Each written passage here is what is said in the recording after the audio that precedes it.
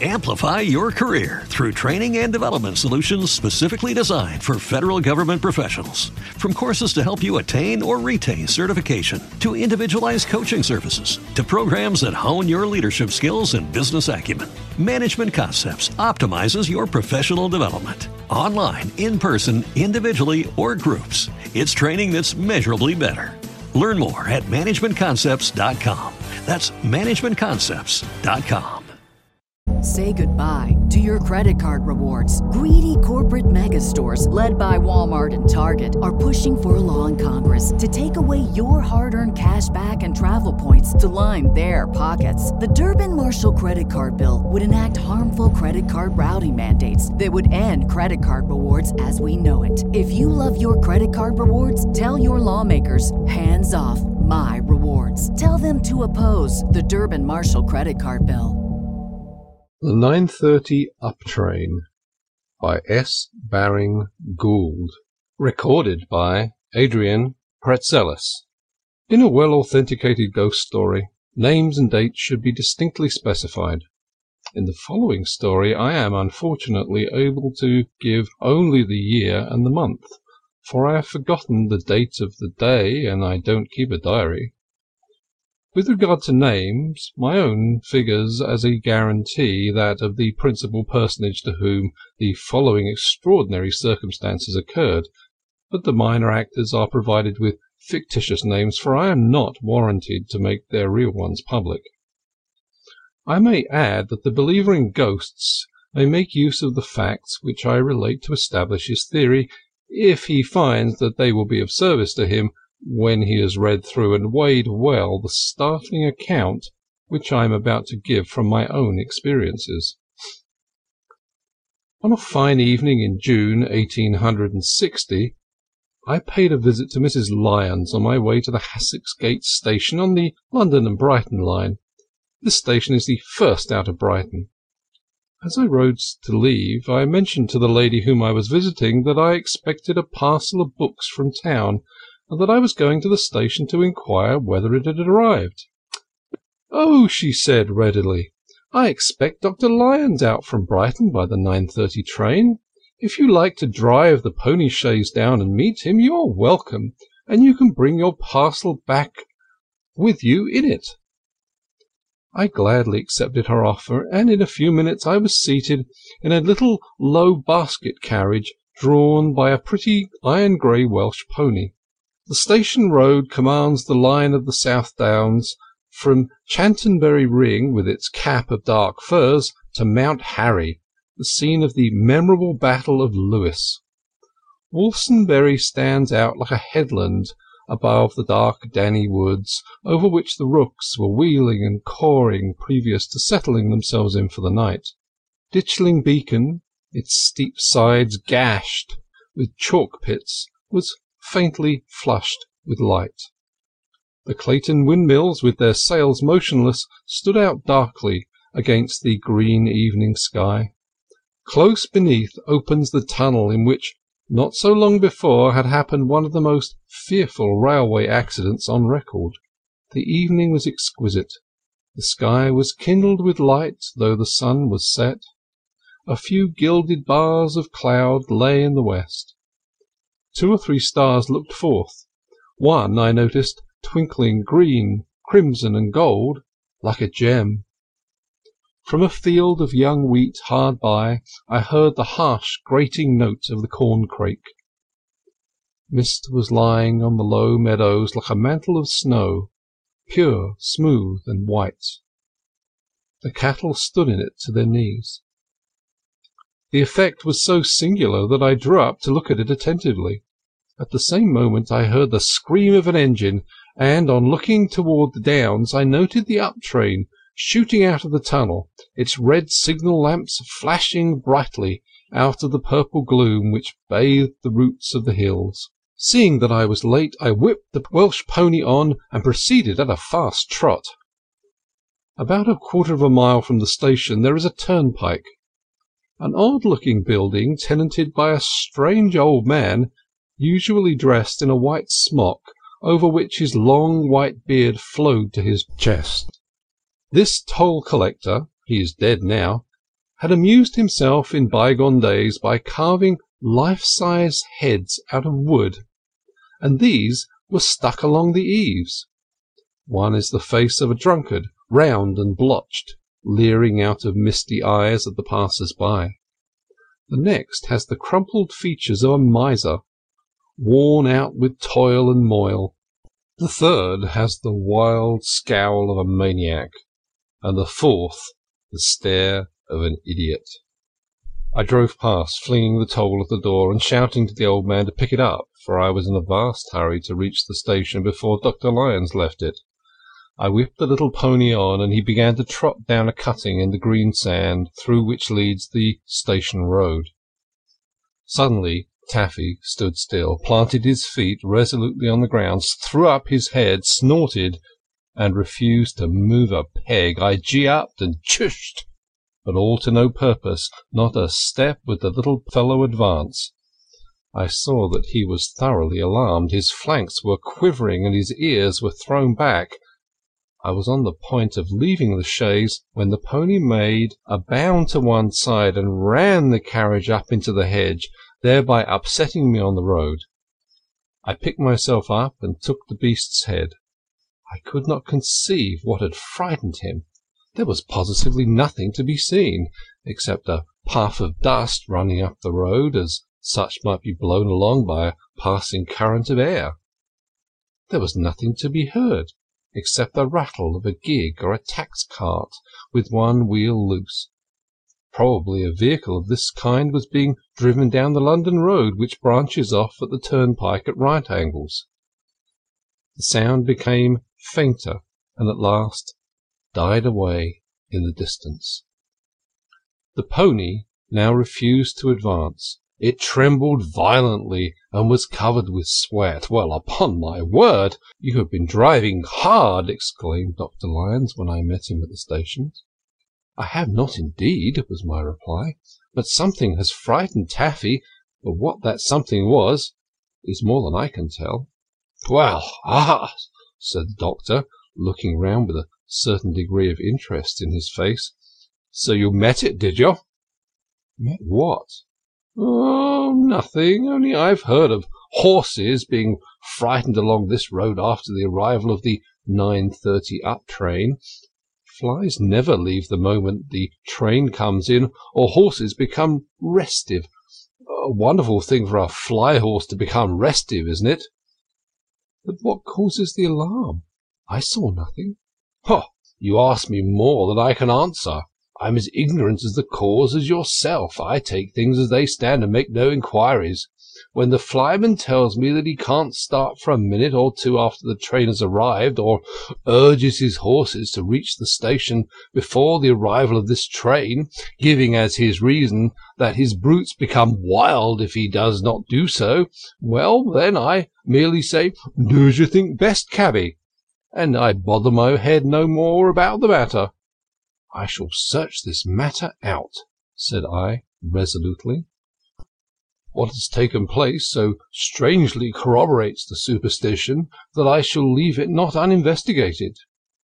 Take my advice, and banish it from your thoughts. When you have come to the end, you will be sadly disappointed, and will find that all the mystery evaporates, and leaves a dull, commonplace residuum. It is best that the few mysteries that remain to us unexplained should remain mysteries, or we shall disbelieve in supernatural agencies altogether. We have searched out the arcana of nature, and exposed all her secrets to the garish eye of day, and we find in despair that the poetry and the romance of life are gone.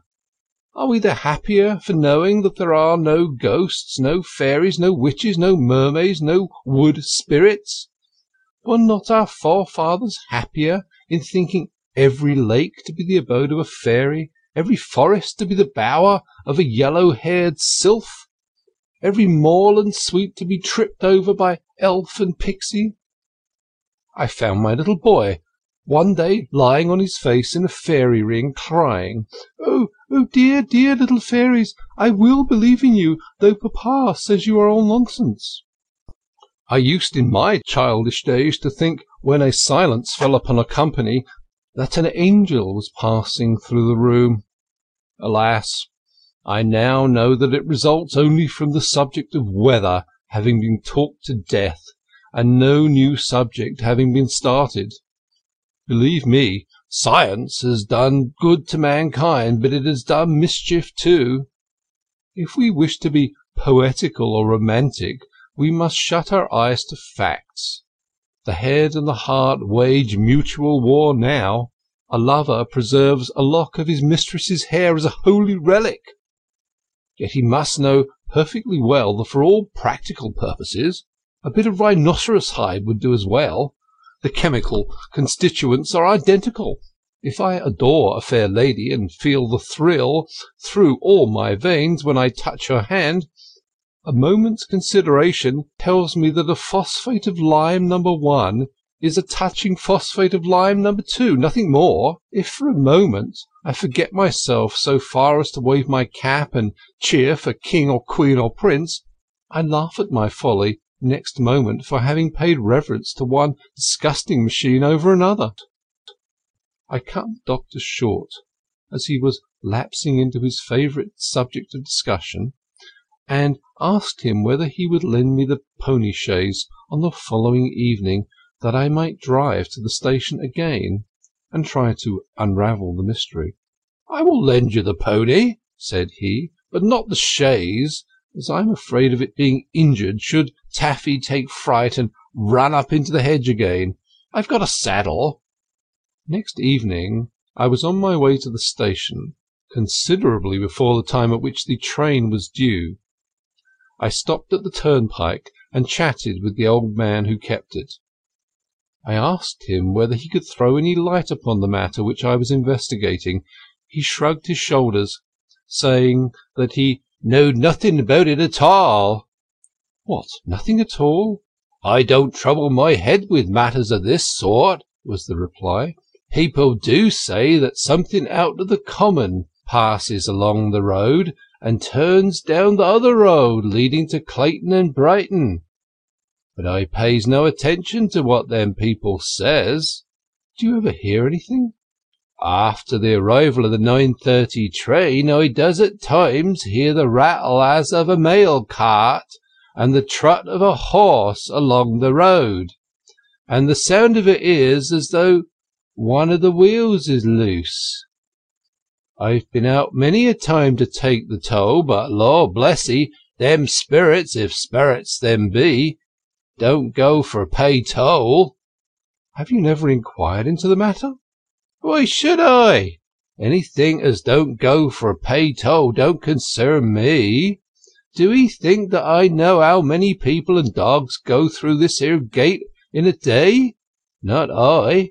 Them don't pay toll, so them's no odds to me." "Look here, my man," said I, "do you object to my putting the bar across the road immediately upon the arrival of the train?"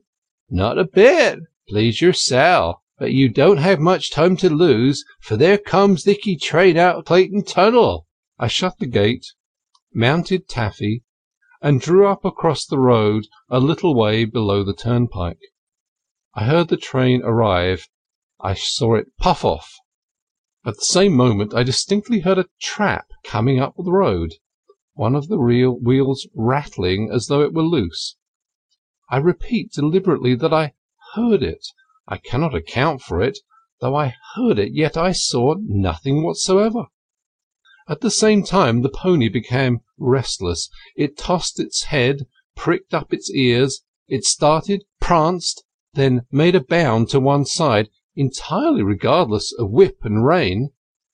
It tried to scramble up the sandbank in its alarm, and I had to throw myself off and catch its head. I then cast a glance behind me at the turnpike. I saw the bar bent, as though someone were passing against it, and then, with a click, it flew open and was dashed violently back against the white post to which it was usually hasped in the daytime. There it remained, quivering from the shock. Immediately I heard the rattle, rattle, rattle of the tax cart. I confess that my first impulse was to laugh.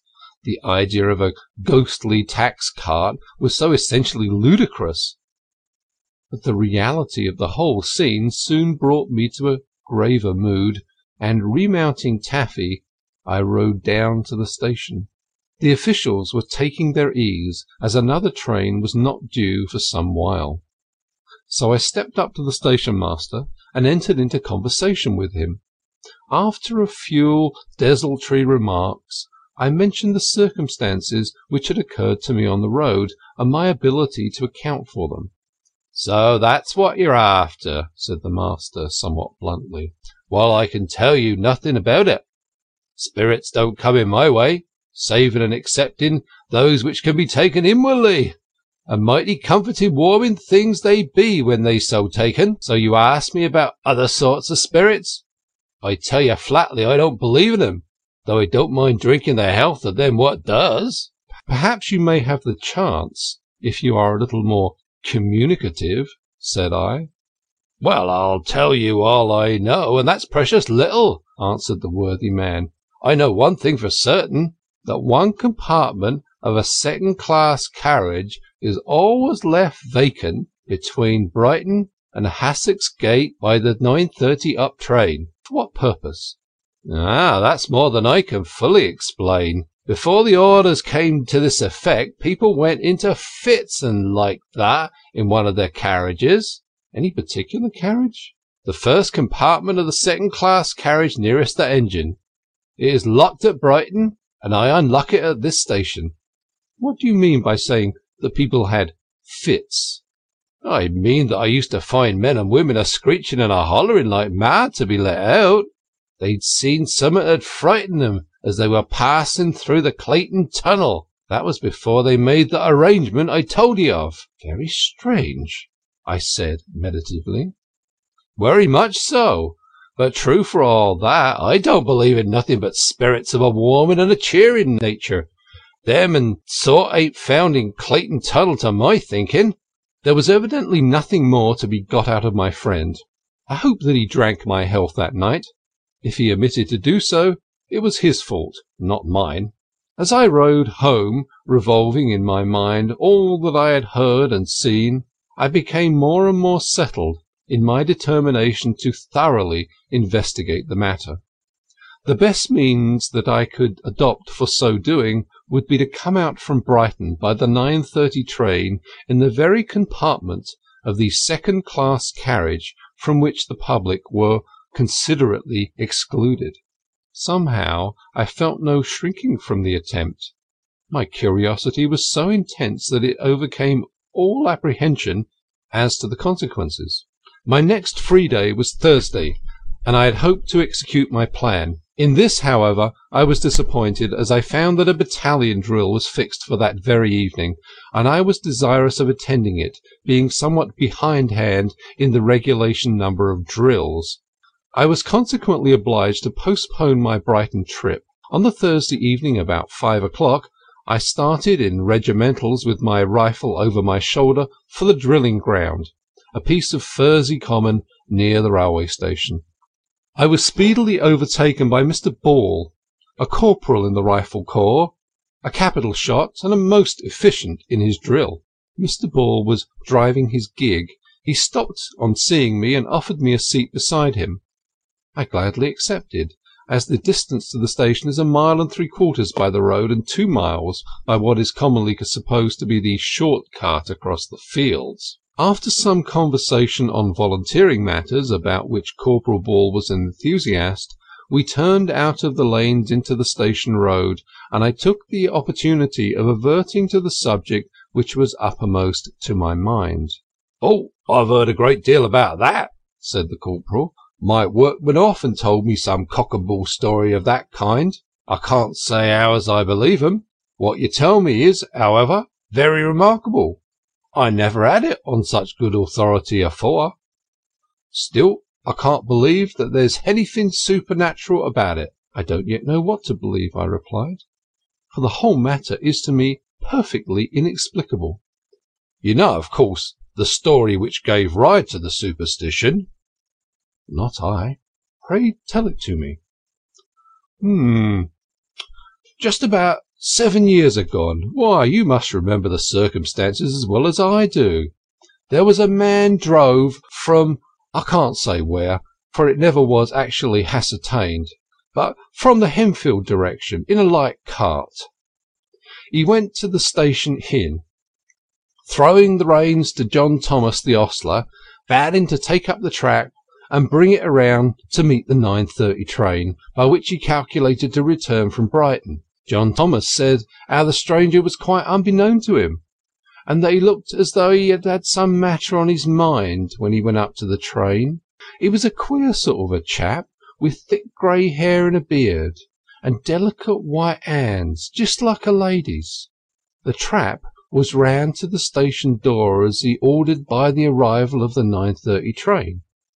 The ostler observed then that the man was ashen pale, and that his hands trembled as he took the reins, that the stranger stared at him in a wild, abstracted way, and that he would have driven off without tendering payment had he not been respectfully reminded that the horse had been given a feed of oats. John Thomas made a observation to the gent relative to the wheel which was loose, but that observation met with no corresponding answer.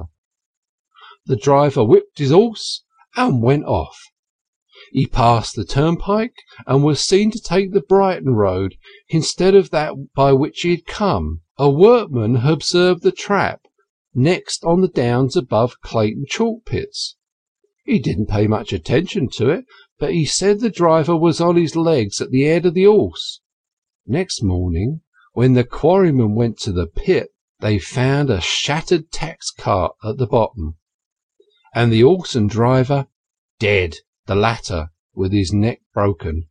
What was curious, too, was that an handkerchief was bound round the brute's eyes, so that he must have driven over the edge blindfolded.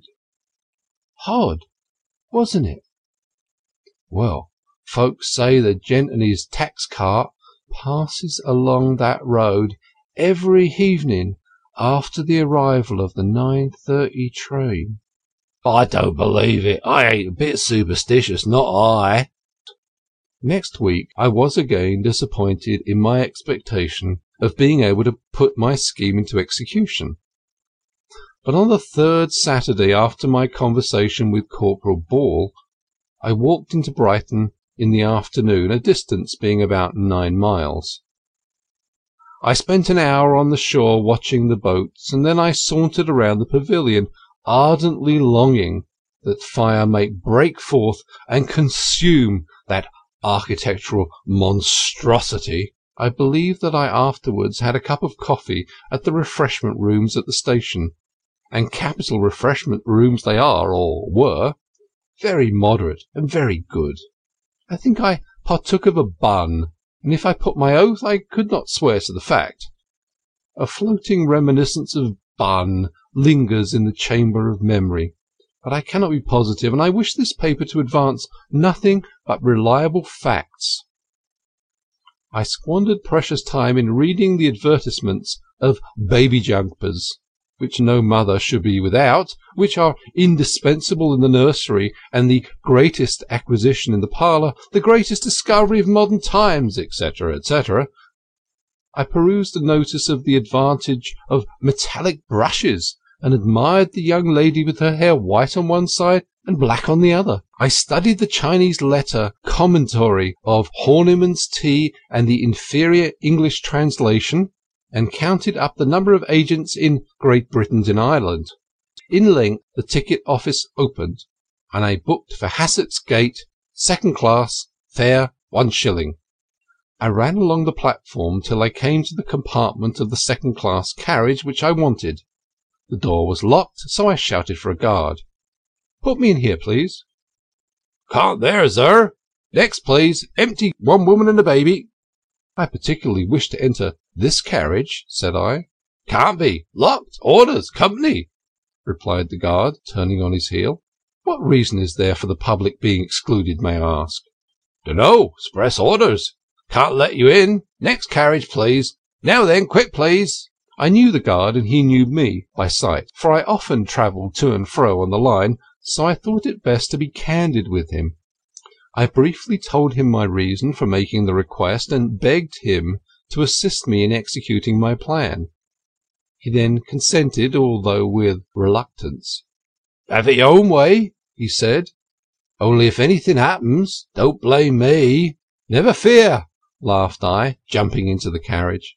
The guard left the carriage unlocked, and in 2 minutes we were off. I did not feel in the slightest degree nervous. There was no light in the carriage, but that did not matter, as there was twilight. I sat facing the engine on the left side, and every now and then I looked out at the downs, with the soft haze of light still hanging over them. We swept into a cutting, and I watched the lines of flint in the chalk, and longed to be geologizing among them with my hammer, picking out shepherd's crowns and shark's teeth, the delicate riconella and the quaint verniculite. I remembered a not very distant occasion on which I had actually ventured there, and been chased off by the guard, having brought down an avalanche of chalk debris in a manner dangerous to traffic, while endeavouring to extricate a magnificent ammonite which I had found and, alas, left protruding from the side of the cutting. I wondered whether that ammonite was still there. I looked about to identify the exact spot as we whizzed along, and at that moment we shot into the tunnel. I cannot explain how it was that now, all of a sudden, a feeling of terror came over me. It seemed to drop over me like a wet sheet, and wrap me round and round. I felt that someone was seated opposite me, someone in the darkness with his eyes fixed on me. Many persons possessed of keen nervous sensibility are well aware when they are in the presence of another, even though they can see no one, and I believe that I possess this power strongly. If I were blindfolded, I think I should know when anyone was looking fixedly at me, and I am certain that I should instinctively know that I was not alone if I entered a dark room into which another person was seated, even though he made no noise. I remember a college friend of mine who dabbled in anatomy telling me that a little Italian violinist once called upon him to give him a lesson on that instrument. The foreigner, a singularly nervous individual, moved restlessly from the place where he had been standing, casting many a furtive glance over his shoulder at a press which was behind him. At last the little fellow tossed aside his violin, saying, "I cannot give the lesson if someone will look at me from behind. There's somebody in the cupboard I know." "You are right, there is," laughed my anatomical friend, flinging open the door of the press, and discovering a skeleton. The horror which possessed me was numbing. For a few moments I could neither lift my hands nor stir a finger. I was tongue-tied. I seemed paralysed in every member. I fancied that I felt eyes staring at me through the gloom. A cold breath seemed to play over my face. I believed that fingers touched my chest and plucked at my coat. I drew back against the partition. My heart stood still. My flesh became stiff. My muscles rigid. I do not know whether I breathed. A blue mist swam before my eyes and my head span. The rattle and roar of the train dashing through the tunnel drowned out every other sound. Suddenly we rushed past a light fixed against the wall in the side, and it sent a flash instantaneous as that of lightning through the carriage. At that moment I saw what I shall never, never forget. I saw a face opposite me, livid as that of a corpse, hideous with passion like that of a gorilla. I cannot describe it accurately, for I saw it but for a second. Yet there rises before me now, as I write, the low, broad brow seamed with wrinkles, the shaggy, overhanging grey eyebrows, the wild, ashen eyes which glared as those of a demoniac, the coarse mouth with its fleshy lips compressed till they were white, the profusion of wolf-grey hair about the cheeks and the chin, the thin, bloodless hands, raised and half open, extended toward me as though they would clutch and tear me. In the madness of terror, I flung myself along the seat to the further window. Then I felt it moving slowly down and was opposite me again. I lifted my hand to let down the window and I touched something. I thought it was a hand. Yes, it was a hand, for it folded over mine and began to contract on it. I felt each finger separately. They were cold, dully cold. I wrenched my hand away. I slipped back to my former place in the carriage by the open window, and, in frantic horror, I opened the door, clinging to it with both hands around the window jamb, swinging myself out with my feet on the floor and my head turned from the carriage. If the cold fingers had but touched my woven hands, mine would have given way. Had I but turned my head and seen that hellish countenance peering out at me, I must have lost my hold. I saw the light from the tunnel mouth. It smote upon my face. The engine rushed out with a piercing whistle. The roaring echoes of the tunnel died away. The cool, fresh breeze blew over my face and tossed my hair. The speed of the train was relaxed. The lights of the station became brighter. I heard the bell ringing loudly. I saw people waiting for the train. I felt the vibration as the brake was put on. We stopped, and then my fingers gave way. I dropped as a sack on the platform, and then, not till then, I awoke. There now, from beginning to end, the whole thing had been a frightful dream, caused by my having too many blankets over my bed. Ha! If I must have penned a moral, don't sleep too hot. End of The 9:30 Up Train by S. Baring Gould. Amplify your career through training and development solutions specifically designed for federal government professionals. From courses to help you attain or retain certification, to individualized coaching services, to programs that hone your leadership skills and business acumen, Management Concepts optimizes your professional development. Online, in person, individually, or groups, it's training that's measurably better. Learn more at managementconcepts.com. That's managementconcepts.com. Say goodbye to your credit card rewards. Greedy corporate mega stores, led by Walmart and Target, are pushing for a law in Congress to take away your hard-earned cash back and travel points to line their pockets. The Durbin-Marshall credit card bill would enact harmful credit card routing mandates that would end credit card rewards as we know it. If you love your credit card rewards, tell your lawmakers, hands off my rewards. Tell them to oppose the Durbin-Marshall credit card bill.